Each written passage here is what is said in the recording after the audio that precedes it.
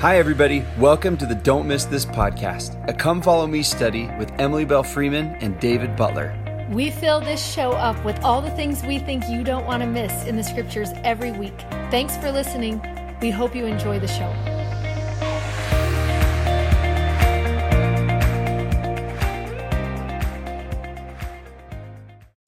Hi there. I'm David Butler. I'm Emily Freeman. Welcome to Don't Miss This.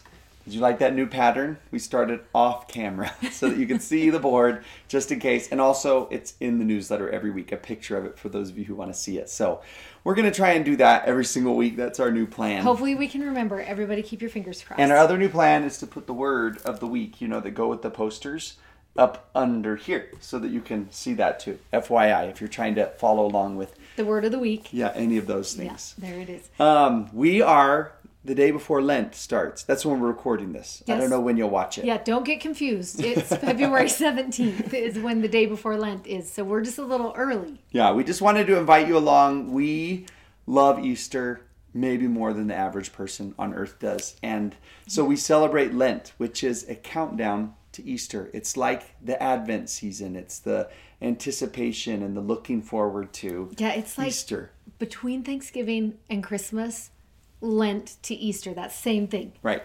And we love doing that. And so we put on our website this banner that you can hang up. And on our Instagram pages, we're going to be just doing thoughts and devotionals that lead all the way up until Easter during these 40 days. And that banner, if you want to see, I stole this off of Emily's counter.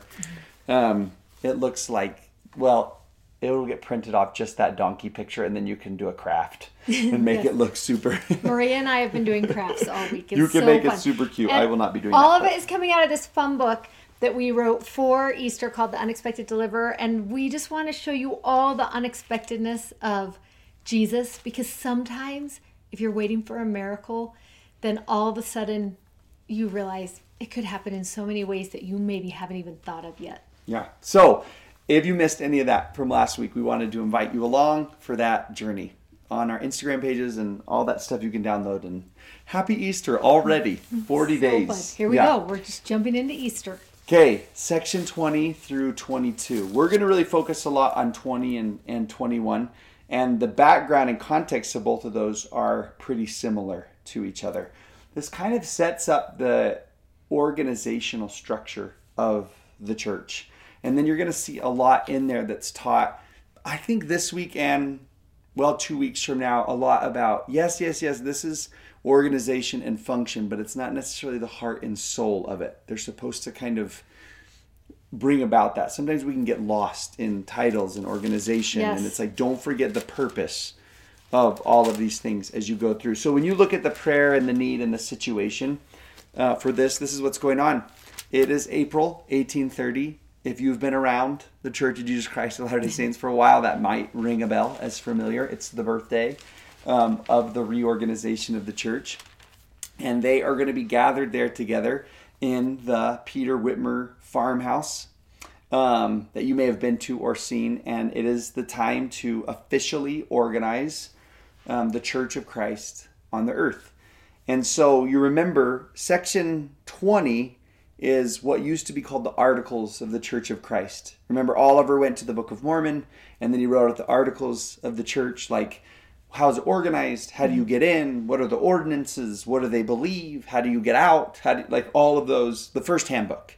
Yes. Then he gave it to Joseph. And you love that he went back to the Book of Mormon to find that, which also mirrors back to the New Testament. So you're just watching for the establishment of the Lord's church in the Lord's way. And this really is the administrating of the church. Right. That's a fantastic word for it.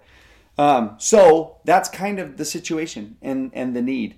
21, we'll kind of get into that in just a second when we get to that, but we're going to start with 20. So this one it's a unique section. It really is. It's if I'm right, and I'm never wrong. Name that movie. What you're about to say right now. Name that movie. Princess Bride, for those of you who aren't into movies. This is the one that is, it's written really like handbooky. It's not so much the first voice person of the Lord speaking. Came by revelation, but I think it's interesting that the revelation's a little bit different in this one. It came by Oliver, Go through some inspired like study of the Book of Mormon and writing. Hand it to Joseph. Let Joseph be prayerful about editing here and there and moving things around. And so it's kind of a different revelatory process than just what 21 will be like. Joseph just received the thoughts like right in that moment and spoke them. It's just almost like a temple dedication prayer, where there's some more thinking and writing and working through it. And learning, which I actually love, because sometimes we're going to have a question how to do things in our life or how to work out something.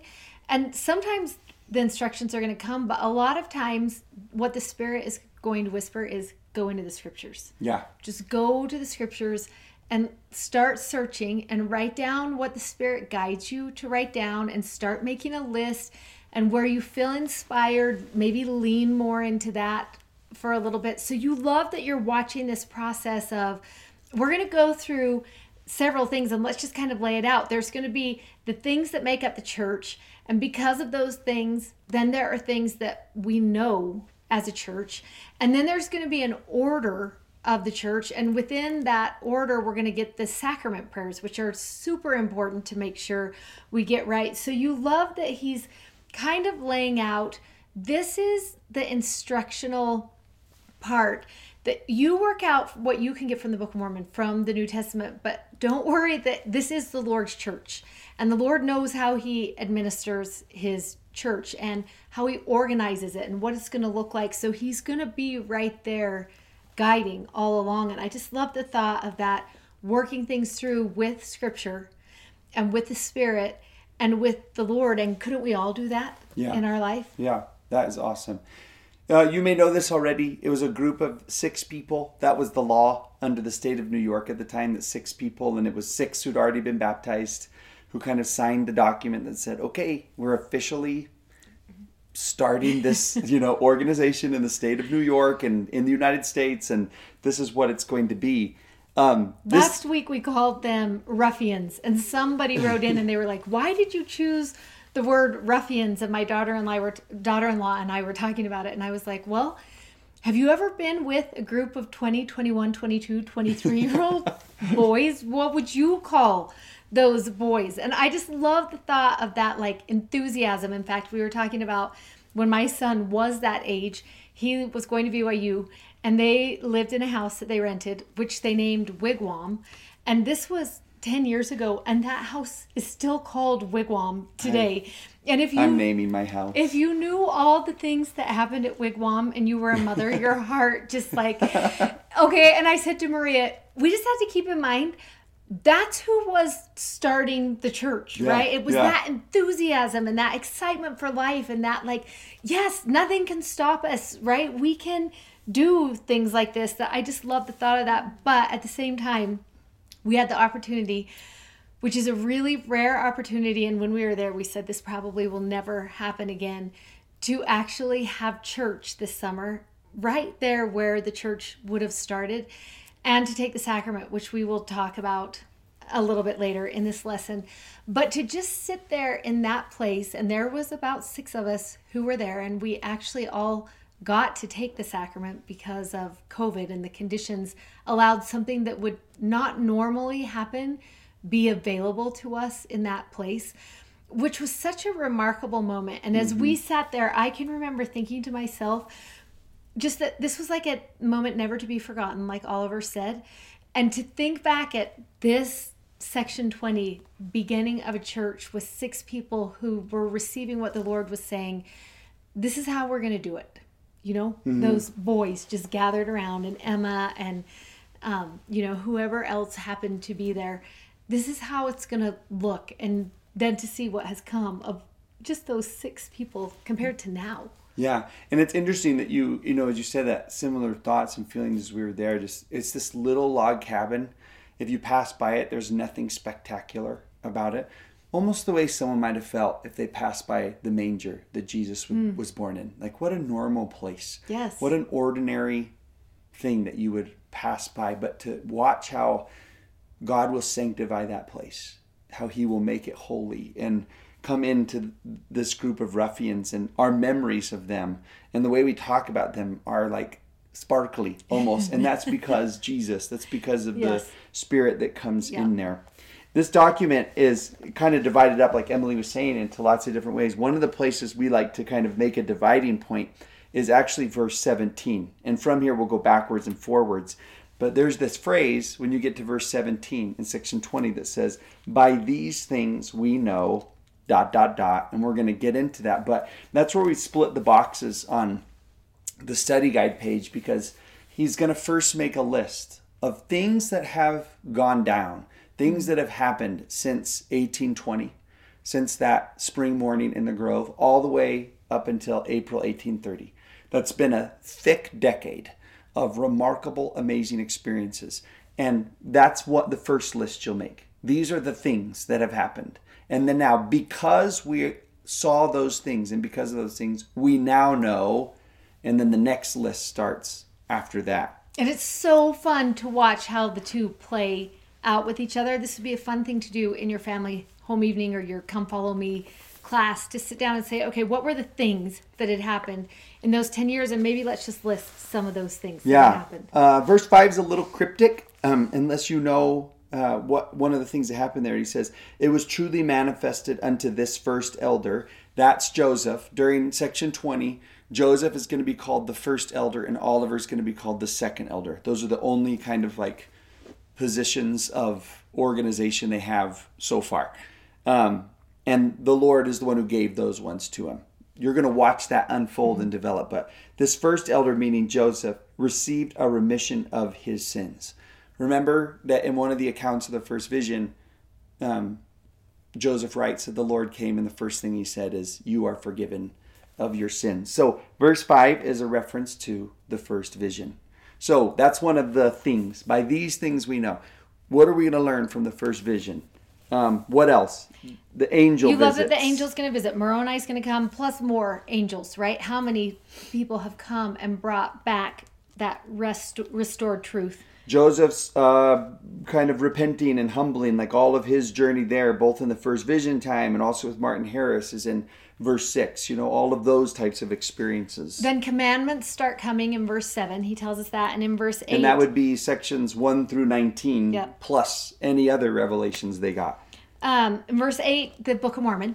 So that becomes one of the things that has happened. And then verse 9 talks about, and not only the Book of Mormon, but all the things that are like written in the Book of Mormon. It's not just that it exists, but what does it actually teach? And you love that he wants to talk about this fullness of the gospel, not just a gospel on earth, but the fullness of the gospel coming. Then the three witnesses start talking about in 10 and 11, you know, just like, oh, there will also be witnesses of that have happened as well. That you see as you go all the way up to verse 17. So, and there's this one line that we just love in there he talks about in verse 11, where it says this: God does inspire men and call them to his holy work in this age and generation, as well as in generations of old. And I just love that thought that God is going to inspire men and women, and he's going to call them to his holy work. And I don't know why, but that just makes me feel so excited to think, I want God to inspire me. And I want to be called to the work of building his kingdom. And sometimes that call is going to come in a bishop's office, right? Or through church organization.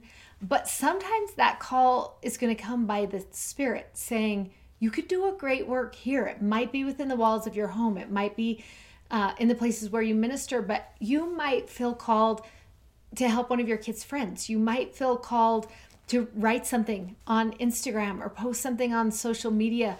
The Spirit will help us to know where we can add our voice to the building up of the kingdom. And I love that we should feel inspired by this verse, that he will inspire us and call us to his holy work wherever we are. We don't need a title to be called to the work.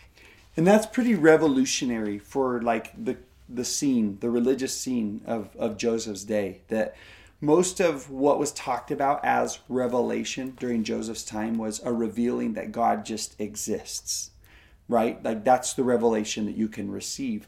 But Joseph is teaching a different type of theology. He is teaching, yes, you can learn God exists, but God can actually speak words, direction, comfort, like be involved and inspire you to be a part of the holy work. And the book of Mormon that he's already produced is teaching that too. Well, like and so is the different- Doctrine and Covenants so far. Right. How many people have come and said, I want to help, I want a job, I want to do something. And you love that pretty much chapters 2 through 19 are, here's a job for you, here's a job for you, Yeah. right? Here's your purpose.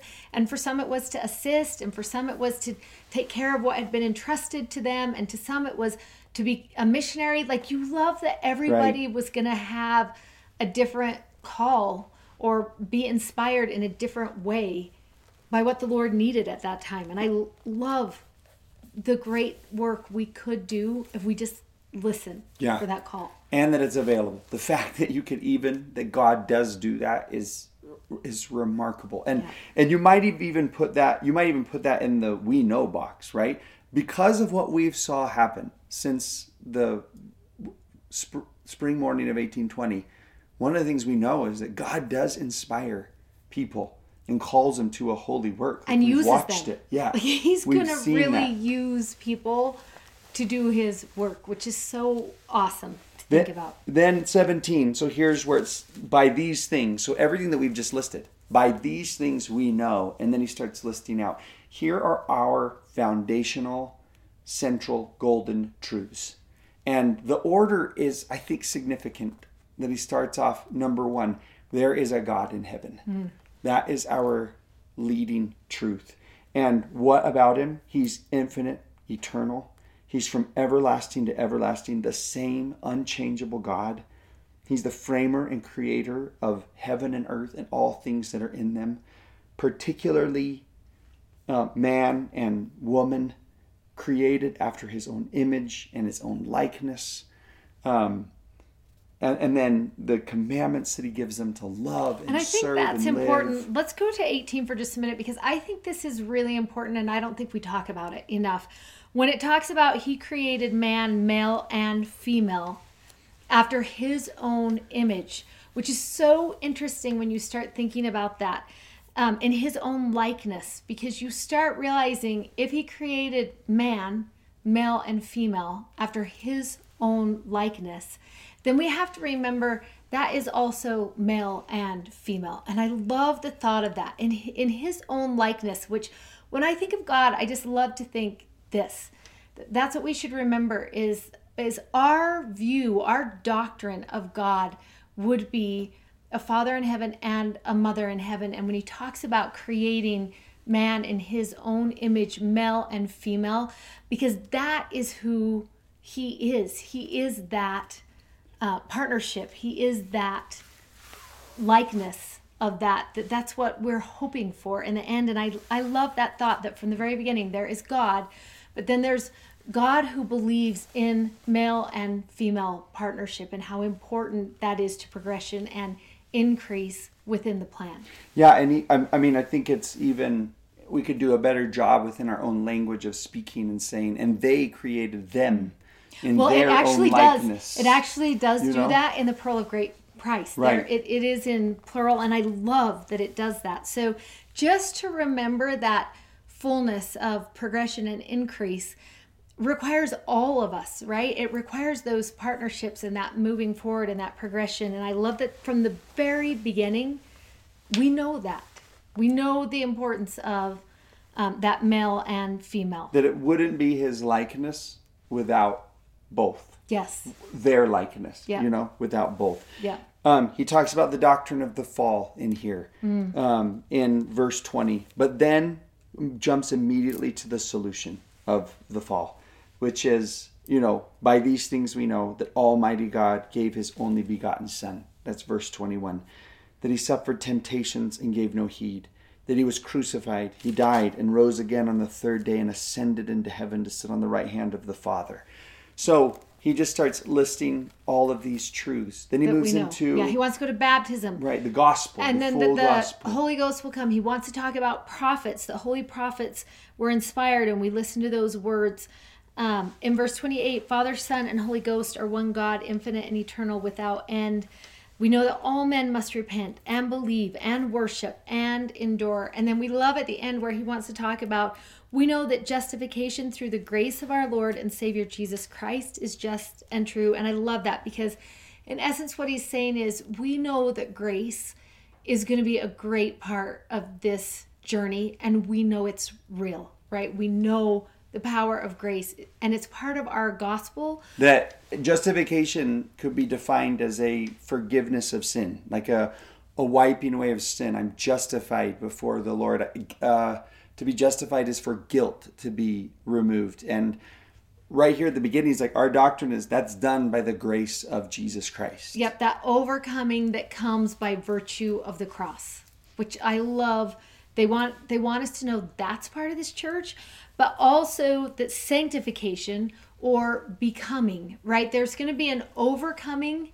Maybe justification looks like the overcoming through grace, and a sanctification which becomes the becoming through grace. And both of those things are going to be part of this church, that we know these things are true. And in verse 35, he says that we know these things are true. And I think 31, I've never noticed this before. I've always said it, and I was like, oh, here's the scriptural backing for what I've said, where he just says that justification, he says, is by the grace of Jesus. It's that gift that's given. Sanctification, which also happens through grace, but is almost activated through loving and serving God with all your heart, might, mind, and strength. That I've always said in my mind, like, oh, being saved, forgiven, was the work of Jesus on the cross. It's discipleship that requires the heart, mind, and strength. It's the becoming. It's that choosing to be like, okay, change me now, right? Yeah. Transform me. It's the difference between just salvation and that covenant path to exaltation. It's just that one more step of becoming. And I love that as you go through this list of what they knew on that day on the farm, in 1830, this is if they were going to sit down and say, this is what we know because of what we've experienced so far. And how awesome would it be to sit down and make your own list of what you know right now, because what you've experienced so far. And what would your list look like? I don't know if I've ever said this before or not, but when I was in high school, I'm a journal writer. I love to write. And so I had a tradition that I would buy a brand new journal. This worked out perfectly because my birthday is on December 31st. So January 1st, I would buy a brand new journal for that year, and I would write in it the whole year as far as it got full. Sometimes I would fill the whole thing, sometimes not. But my tradition was on my birthday, so on December 31st, I would write down what I knew at the end of that year, every year. And it was so fun to go back and look at. It kind of was my list of what I knew when I was 16 and what I knew when I was 17 and then what I knew when I was 18. Just so fun to watch that's going to change. You're going to grow and progress, and you might not think you know very much right now. And here's the awesome thing. That's fine. On this list, I think I marked 13 things that they knew when the church started. They were like, well, we believe 13 things. I think we can start a church, right? I love the thought that list for Joseph probably tripled or quadrupled by the time his life was over. But how fun to watch that this is what we know in 1830, because this is what we've experienced. And what would your list of what you know look like right now? And even with a small list, they're like, we're still disciples. We're still called and inspired and part of the holy work, no matter how long or short that list might look like. Yeah. That's such a rad principle. The rest of the section kind of divides up a lot of, okay, here's the organization. And so starting in verse 38, you're going to start seeing, here are just the different duties or responsibilities of different positions or capacities within the church. So within the church organization, here's what this group of people are going to be in charge of doing, and this group of people are going to be in charge of doing as you move throughout the entire thing. And I think it's important right here to just talk about within the church, you're going to see, Barbara Morgan Gardner talks about this so well, two different things happening. You're going to see a hierarchical order or an administrative order of the church. which is not the patriarchal order. A patriarchal order would be what we talked about God earlier. A man and a woman equally working together to raise up a family, but also to progress and increase in life. That is one order that we see. Another order we see within the church is an administrative order. And that we were just talking about before is how the Lord instructed his church to be set up. And it was set up like that in the New Testament. It was set up like that in the Book of Mormon. It was reset up like that here. And you're going to see him go through here and talk about this is what an apostle does. This is a priest. This is a teacher. He's going to lay out some of these roles that just actually help the church to function. But it's so awesome because in verse 38, he says, the duty of the elders, priests, teachers, deacons, and members of the church of Christ. And I love that as he's going through, he's going to say there are going to be people who hold temporal assignments for a time. That's going to be true for the working of the government of the church. That's just what's going to happen. But all of these things that are listed are going to apply to the members of the church at large in some ways. And we thought it's so awesome if you start at 38 and go through 69. And really, we should have just left that box on there blank. I think I just got carried away and was so excited about the words that are in there. But it might be nice to not look at the box and take a look at, yes, there are some things that are going to be specific to a deacon, a teacher, a priest, but very few of them. There's so much that we could learn as each of us as members of the church with, and the verbs are what you're looking for that are in there. So it might be nice to cover it first and kind of do your own study and then come back. But if you look at those verbs, it's so fun. Just read some of them because they are so fun. To confirm, you might use that as a confirmation of the Holy Ghost, but to confirm is to validate. It's to say yes to something that somebody believes or is doing, to teach, to expound, to exhort, to preach, to watch over, to visit, to be with. That's one of my favorite ones on the whole list. I love that one too so much. To be with someone, to assist, to strengthen, to meet together, to invite. There are so many really rad verbs in there. And then, and to flesh each of those out. What do those look like in your current capacity as a neighbor, as a family member, as a member of a congregation, as a whatever, It's what does it look like to expound in my current capacity that I'm living in all the areas of my life? If you go all the way to that verse 69, how that list ends up is it uses two phrases that we love. And it says, the members shall manifest before the church and also before the elders by a godly walk and conversation. Almost like you could sum all of those up with this is what God's walk and conversation would look like. And you and I, as those who have been created in his image, which is an interesting word, that's coming from Genesis. And an ancient people, when they thought of image, they thought of a statue. Right? The image of the gods was like a statue of Zeus. Now, clearly that's not Zeus. And Abraham Lincoln's image in Washington, D.C. is not Abraham Lincoln. But when you look at it, you're like, oh, I look at that and I think of him and everything he stood for and everything he taught. So if we are in the image of God, we're supposed to be the walking, talking representatives of him. Like someone would look at us and say, oh, I see what God would be in you. So that godly walk and conversation this is how God would treat people. This is how he would talk with people. This is how he would converse. And it's all those verbs. And I love when you think about that when he says in there, he says, a godly walk and conversation that they are worthy of it, that there may be works and faith agreeable to the Holy Scriptures, walking in all holiness before the Lord. And I love the thought of that, works and faith. And sometimes that becomes a big topic of conversation for us, particularly if you are talking to someone who is a traditional Christian and wants to talk about what is the purpose of works and what is the purpose of faith here. And I think it is so important because they grow us, but it's important for us to know what is the difference. And I love the description that we read in Philippians, and it's in chapter 2 where it talks about it. He says this. It tells us, work out your own salvation. I'm in Philippians 2:12.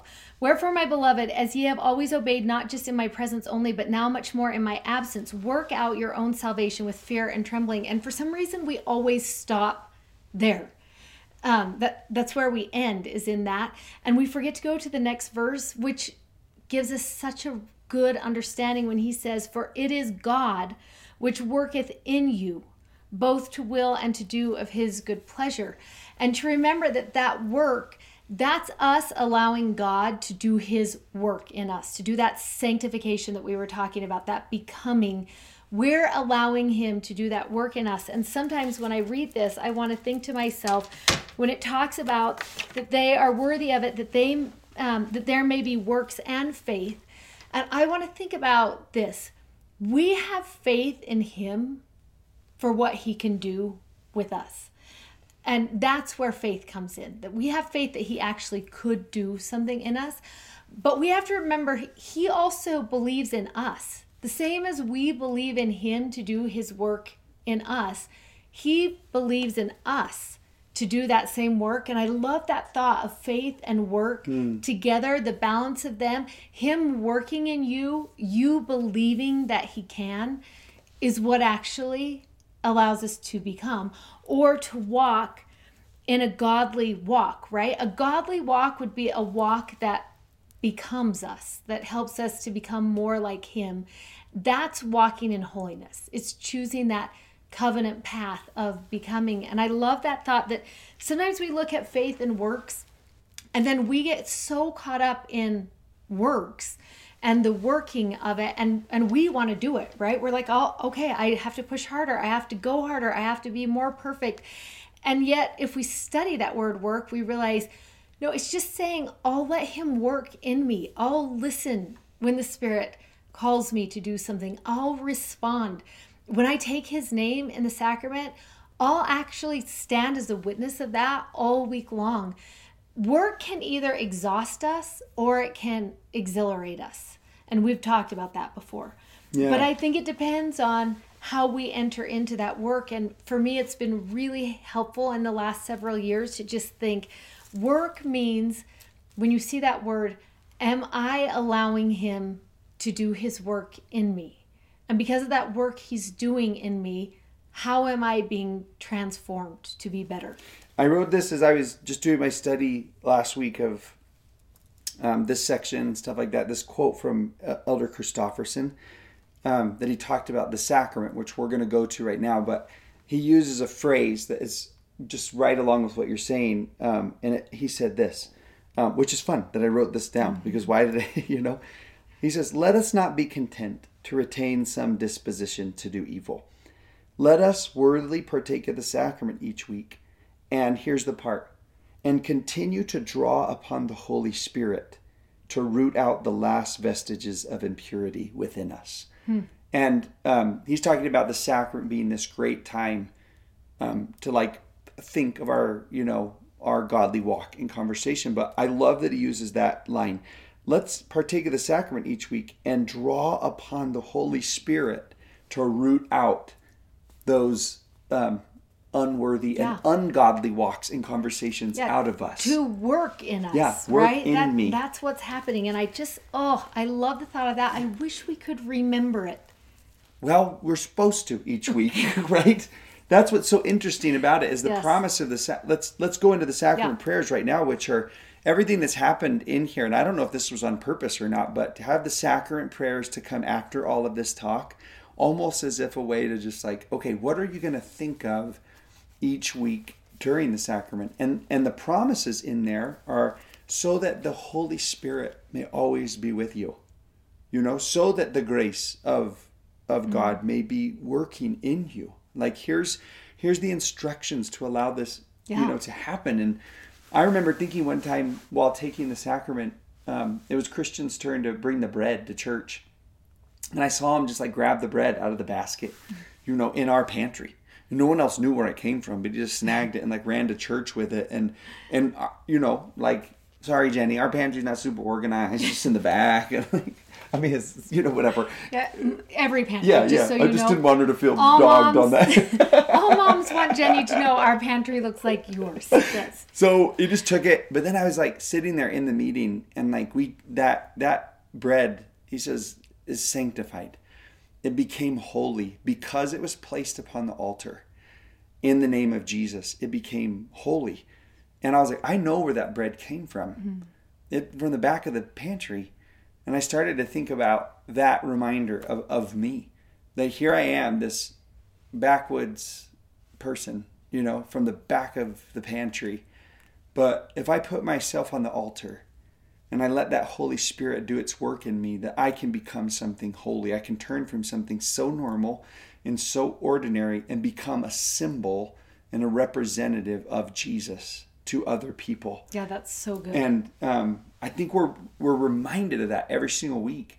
Like we're reminded of it's the work of Jesus. Like the priests are reenacting the crucifixion. It's because of his death and resurrection that you can be made holy. Like remember that each week. Let that work in you. All of those things with the sacrament, I think, come together. Good. So, we were talking right before we started that one of the things that when we were there at that Peter Whitmer farm, taking the sacrament, I had a thought about the sacrament that I'd never had before. And maybe it was just the being there in that place where they took the sacrament for the first time and how unique of an opportunity that was. But as our friend Keith was saying, the prayer on the bread, he just said, we eat this in remembrance of the body of thy son. And for the first time I thought, wait, he always refers to the church as his body, each different members of his body, that we eat this in remembrance of each other, not only of him and what he's done, but to remember who he did it for. And that we think about all those people that are in our circle and the body of Christ. And I love, as you think about that, as you go to that place, because what is the covenant that we're making, that we're renewing every single week when we take the sacrament, is to bear one another's burdens and to mourn with those that mourn and to comfort those that stand in need of comfort and to stand as a witness of what Jesus would do every time we come upon someone else, someone who is the body of Christ. How do we act? How do we respond? And every week we take the sacrament to remind us, respond like me. Yeah. Respond like I would. And it's interesting to think of him saying, I'll make you more holy and I'll make you more sanctified. I'll make you more like me. Not so you can enjoy the status of a sanctified being, but so that you are more capable to do a godly work in someone else's life, so that you can be more powerful. Like, what's the value of being sanctified? So that I'm going to the celestial kingdom. Like the value of becoming more holy is now you are more capable and able to minister to and love in the way that God would to his people. And that sacrament prayers, we could go on forever and ever and always about that, but just some maybe new thoughts about the significance of the sacrament in the church. Just as we leave that, it's been so interesting to be able to have the sacrament every week in our homes. And I don't know if anyone else feels like this. I haven't even asked you if you feel like this, but I feel like it has raised the level of the Spirit in our home. I just have felt that over this time. And sometimes we describe when a missionary leaves on a mission that you come back to your home and you feel something different, like you've brought a new baby into the home. You feel a spirit that maybe lifts your home. And it's been true like that with the sacrament for me, that I have felt our home elevated. That's the best way to explain it, that our home, the Spirit in our home has been elevated. And as we start talking about finally going back to church, which I'm so excited about, because I find that I miss people. The body. Yeah, I miss the body of Christ.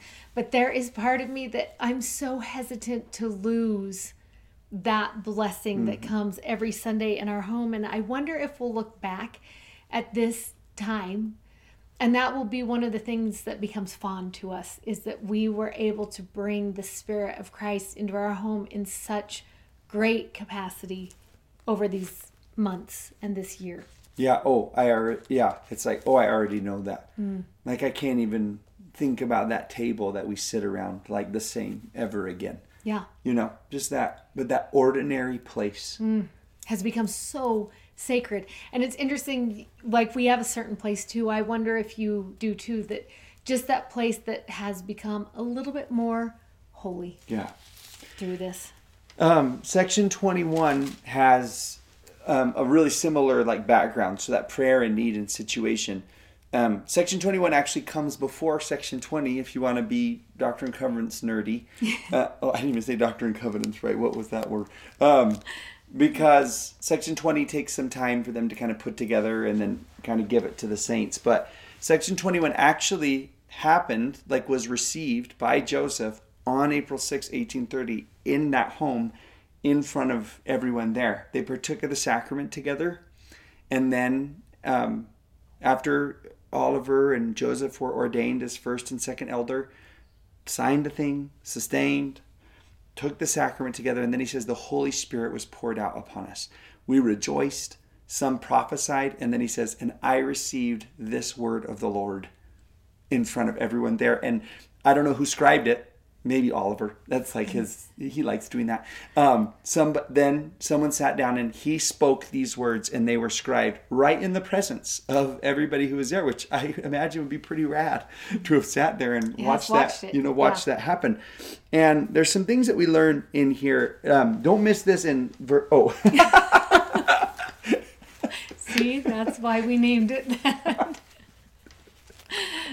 Oh, that's so lame. Okay, I did not do that on purpose, everybody. All right. Now we want to know what verse you were going to go to. Well, verse 1, where he says this, real quick. We have in the study guide here, what's the first direction of the new church? The very first thing that he says to a newly reorganized church is, behold, there shall be a record kept among you. That's the first statement in verse 1. And you might skip over that. But I think it's pretty significant that right off the bat. Now, don't feel bad. You think now you have to buy a journal on your birthday every year because of that. It was really fun, yeah. I'm not going to lie. Was? Do you not do it anymore? I don't do it anymore. I want you to start again. Okay. That's so awesome. Yeah. My nephew wrote this list at the end of the year. He's like, here's all the things I've learned this past year. Similar thing. And I was like, I want to do that. So I really want you to start that again. Not because of verse 1. But this is what we were talking about before. At first, it sounds really boring. Everyone's like, oh my gosh, I don't want to be a journal keeper. Just do Instagram. But he says, I want you to keep a history. That he sees something really important about keeping a history. And I'm so glad they did. Because the history is what focuses on the people and the story. Like, it shows you these revelations are in context of real people and real situations. And I want you to see not just the revelations, but how the revelations lived out in people. Yeah, it helped becomes a people, story, right? Yeah. That you start realizing, oh, this was a journal, and this is a journal right here of a different group of people. And the Bible is a journal of a different, like, it's just journals. People were just keeping journals, and you love that he's like, you should keep a journal, right? Yeah. This is going to be important to people someday, this record, which made you start thinking, how good am I at keeping that record of what's my story with God? What does that look like? Yeah, I think that's such a rad thing to think about. It's just like, wait, I didn't give revelations. I gave revelations to people in need and people in want. Like, there's something very significantly different about those. And he's like, keep a history so people can see me working and moving in it. Yeah. That's so good. He tells them, okay, and in that record, here are some of the responsibilities that you, Joseph, are going to have. And he makes a list of 5 things. You're going to be a seer, a translator, a prophet, an apostle of Jesus Christ, and an elder of the church. Like, those are some of the things that you're going to be known by, because there are going to be descriptions of your particular responsibilities during a season of time. And sometimes we look at that list and it's all the same word. It's like a thesaurus, right? We're like, oh, prophet means seer, translator, Apostle, revelator, all those things. And I love to sometimes take the time to go through and think, well, how does that define his role by understanding that word better, right? A seer means he would be a seer. He'd be able to see things. SEE-ER, because it sounded like you said the same. A seer would be a seer. Would be a seer. Yeah. And that he'd be able to see things that were coming, that were, ahead of us. Or see things in a different light that are in our present. Yeah, I see this differently than maybe the rest of you see it. I remember when Elder Packer died, my dad, on the day he died, said to me, I'm sad because I think he was one of the best seers of our generation. And then I wanted to go back and read all of Elder Packer's talks to see, why did my dad think that about him? A translator, just to think about, what did he translate? What did Joseph translate? And how did that make a difference to us? Or even to put it in different words, like what words of God did he make available? And understandable for us and applicable for us. Yep. A prophet speaks for the Lord, right? That's what a prophet does. An apostle, we know, because we hear it so often in General Conference, is a special witness. And then we love this definition of elder that's from Harold B. Lee, a conference report in April 1970, that an elder means defender of faith. Don't you love that title of elder? And just to think of that list of what Joseph would be called and what he would do, but then to think about it also with like President Nelson. And as we look at him, we see all of that in him, right? He is such a seer of what is happening. And as he goes through and speaks for the Lord and is a special witness, but I love that thought too of how much a defender of the faith he really is. Yeah.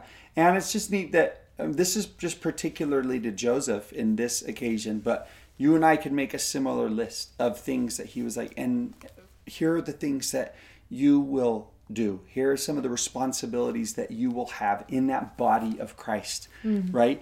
Someone will have to take the role of the ear and the eye and the foot, and the neck and all those things. And Joseph, here are going to be some of yours. And then to anybody else, here are going to be some of yours. But the last line of that verse is... Oh, it's the best part of the whole it just teaches about him and us. And it says, you're going to be all these things, but only through the will of God the Father, because I chose those for you. You're not particularly qualified because of anything that you've done, but you're going to be those things because I chose you to be those things for a particular season and through the grace of your Lord Jesus Christ. And I love when he's saying that he says, which this happens to all of us so often, this is my will for you right now. And we might look at it and be like, I'm not capable of that right now. I don't feel up to the task of what your will is for me right now. And I love that he just follows it right up by saying, and the grace of Jesus Christ, right? This is the what, my will, and the how is my grace. And it's both of them together that is going to allow that work to take place. And so encouraging if you are just on a drive to work and the Spirit whispers to you, this is what I would like you to do for this particular person, or I have an errand for you, and for you to think, for him to say, this is my will for you, but also to know that with that is an encouragement. It'll be through the grace of Jesus Christ that you can actually do it. So don't worry. It's by my will and through his grace. Yes. Oh, here is your call. Don't you want to just say that after every prayer? By my will and through his grace. Right. Yes. You just keep that in mind. No, I'm going to do that forever. Okay.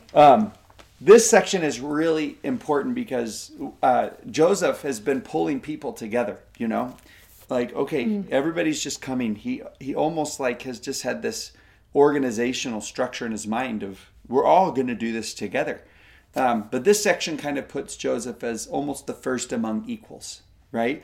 And starts to establish sort of our order and understanding of like, oh, there will be an administrative head, to these things. But some really nuanced instruction that I think would be good for us to work through. I drew a little picture in the study guide, you'll see, and it's up there on the board. Like, you almost want to ask the question, what's the relationship between the prophet and the Lord, between the two of them? And then what's the relationship between the people and the prophet? You know? And if you look in, the majority of that starts in verse 4, where he says, wherefore, meaning the church, thou shalt give heed unto all the prophet's words and commandments. Now keep going, because it says, which he shall give unto you as he receiveth them, walking in all holiness before me. So as he walks in all holiness before God and receives words and revelations from him, he says, you are to receive those. Not all his words, not all his statements, but the ones that he receives in all holiness from him, in all holiness before me. Poor Joseph said one time, I'm not even allowed to have my own opinion anymore, you know? But I do receive direction, you know, from the Lord as I walk in all holiness. For his word, verse 5, you shall receive as if from my own mouth. And then these words might be my favorite. In all patience and faith. We have a tension, you know, in our faith tradition that has prophets, that on one end, we believe, like section 20 said, God does inspire people and he does speak through them. But we also believe that they are mortal and fallible at the same exact time. And there is a tension there. And everybody wants us to be really cut and dry. But it can't be, and I'm glad it's not. But you have this one end where you're like, if you say every single word that he ever speaks or thinks or says is God's word, it's like you would be a fanatic. Too far. But if you went into it and said, oh, that's probably his own opinion and his own culture and his own whatever every single time, then you might call that faithless. And we do live in that tension of, I have to find myself somewhere in here where sure he can be influenced by culture and make mistakes. But I also believe that God speaks and inspires. And you want to add this right here, and is working in him. In the process. Yep. And I think it's like, oh, that's why that last phrase is so good, right? Where it says, in all patience and faith. God has patience and faith with him. With us, we have a whole lot of patience and faith with God and the prophet. And he's like, in this tension, just live with Christian virtue. And yes, I do inspire. Yes, but I'm working, and it's like, oh, and I really think that tension is beautiful. And it's what grows us. Yes. Right? It's what grows us. It's why we also connect to him to help to figure out how the kingdom moves forward. And you love that we are actually within the process of restoration. We all are. We're living it together. And it's just, it's fun. But there are ruffians still, right? Yeah. Still, we're just doing our best. Everyone doing their best. And it's just a beautiful call. It's a beautiful call for every situation that has tension. Just like, will you just approach this with a lot of patience and a lot of faith? And you love that he's like, and I'm going to give you some promises if you'll do it, right? It's not going to be easy, but I'm going to give you some promises. Why it's worth the effort, the engagement, right? Yeah, because it's hard. Sometimes it is hard. And I'm sure everyone has had a conference or a conference talk that they've left and thought, I'm going to have to wrestle with this one for a time. And I need to gain a witness of this and an understanding. And you feel that tension pulling, and it requires that patience and faith. But I'm going to throw this in because that name Israel, we've all learned and been talking about a lot, means one who prevails with God. It also means, that name, one who wrestles with God. And I think there's something neat about both of those names. Yeah. To be called Israel means I'm one who wrestles with God, and I'm one who prevails with God also. Oh, it's so good. And you love these promises. They are such good promises. This Verse is what he says in 6, verse 6. First, the gates of hell shall not prevail against you. That's kind of a weird sentence structure when you think about it. We like thinking of it this way, that you won't be kept in hell. They won't prevail against you. Because you're going to have the power and the ability through covenant and ordinances and commandments and law to not let those gates of hell prevail over you. You will overcome and you will become. They will not keep you in. The second one is right there. He will disperse the powers of darkness from before you. I love that one because darkness represents so many things in my life. Probably the same for you. It can represent how I feel. Do you ever have those moments where you're just like, oh, it's just, if I had to describe that year, the word that would come to mind would be dark. It just was a hard year. Sometimes we talk about darkness and like, I can't see where to go from here. That I need that light to be able to move forward. And I love that he says, following the prophet and letting him guide the church and letting the Spirit work within you is going to disperse that darkness from you. And then and it's cool that it's like it will disperse the power of darkness. Like you might still have it, but it will not have power over you. It will not be, you know what I mean? There's something about like that's so good.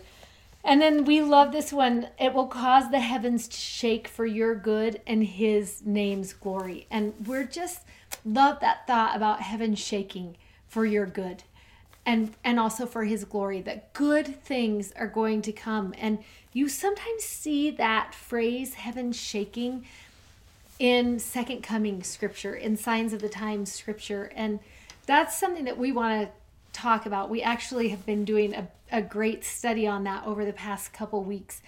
And years. Yes, but really a lot of discussion because we thought it would be fun as we get to section 29 and then section 45 and we are talking about second coming things to be able to dive into some of these second coming topics and what we wish we knew more of in 29 and 45. And as we started working on it, we realized there's way too much for a don't miss this video, either 29 or 45, because all of a sudden we were like, we should talk about the book of Revelation. We should talk about Ezekiel, Daniel, and Matthew 24, Job, and Joseph Smith, Matthew, and all of a sudden there was so much stuff, and then we were like, should we just make a master class? And so, everyone, we are working on a second coming master class, and we will talk about this, what it means for the heavens to shake as we think about for our good and for his name's glory as we go into that, which will be super fun, and you'll be hearing more about that as we get closer to D&C 29. But we put some references there that if you want to start that study,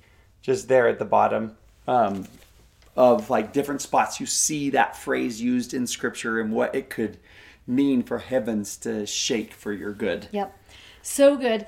And as we close, I just want to say this. I've been working on this section 20 a lot with my daughter Grace, who is about to teach a seminary class on it. And as we were going through, she said, sometimes we get to sections like this and we get so caught up in priesthood titles, deacon and teacher and priest. And then it's hard to get in and really look at what else is underneath that chapter.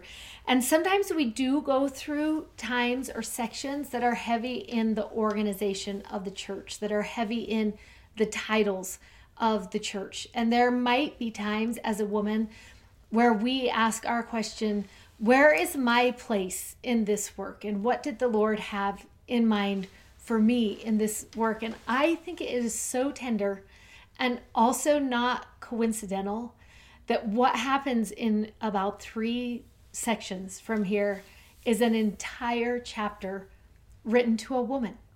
In the whole Doctrine and Covenants, an entire chapter that just is going to talk about the role of a woman and what that might look like and what we learn from that. And I think it is important for us. I am someone who loves to look for women in scripture. It's one of my favorite things to do. We talk about it all the time. Even the unnamed women in scripture, what do we learn from them? And I love that for just one lesson, we get to focus on a woman in the restoration and in this bringing forth of the Lord's church, and what was her work and what was her great capacity. And that's what you have to look forward to next week. It might be one of your favorite lessons of this entire But for real year. this time. Yeah, it really might be. And it's a field trip. It's going to be a field trip. We're going to Emma's house, actually. And when we finished recording that lesson, you just wanted to sit in the Spirit. So you have a lot to look forward to next week. Yeah, and just I wanted to read this one verse. Can I? Yeah, Which because I go?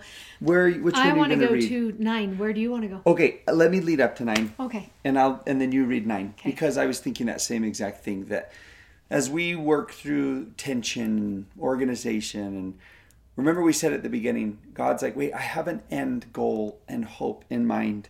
And he says in 7, I'm going to call that Zion. Mm-hmm.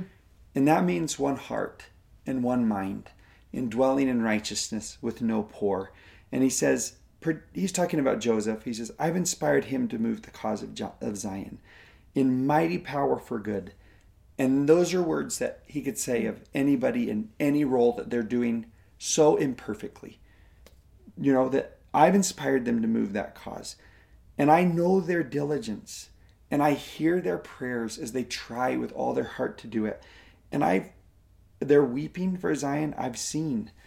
And when I'll cause that they will mourn for her no longer, that wishing and hoping for that eventual cause. He says, for days of rejoicing are to come, and manifestations of my blessings upon works. And it's just, I love that idea of like, here it's so, look how pristine it looks in section 20 and like all the titles in 21. And it's like, you all know that you live in it and it's a mess.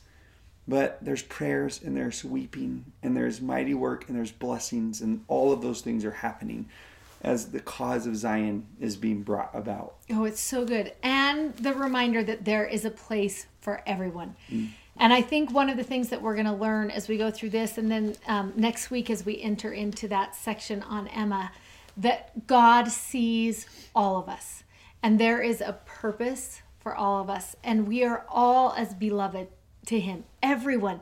And if you don't feel that belovedness, if you don't feel that sense of purpose in this work, then it's important for us to reach out to him and say, let me see that I'm beloved. Let me see that I am purposed in this work. Let me see where you need me right now. And I love when he says in verse 9, for behold, I will bless all those who labor in my vineyard with a mighty blessing.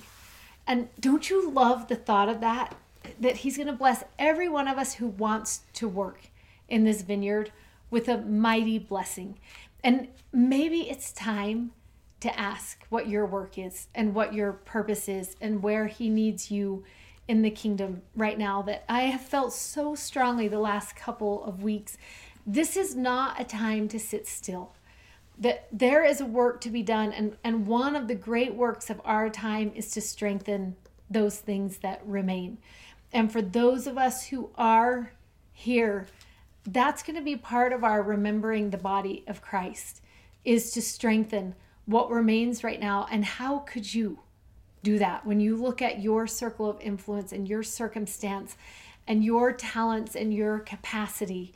What is that work in the vineyard? What is your labor? And to know that we have been promised a mighty blessing if we just step into it.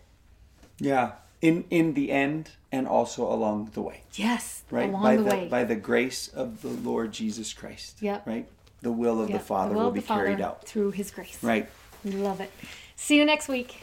And that place, Harmony. Yes. Yeah. Yes. See in you there. Harmony. This audio was taken from a YouTube video from our YouTube channel. You can find us on YouTube at Don't Miss This. Also, sign up for our newsletter at don'tmissthisstudy.com, and you can follow us on Instagram at Emily Bell Freeman and at Mr. Dave Butler. Thanks for listening. Bye.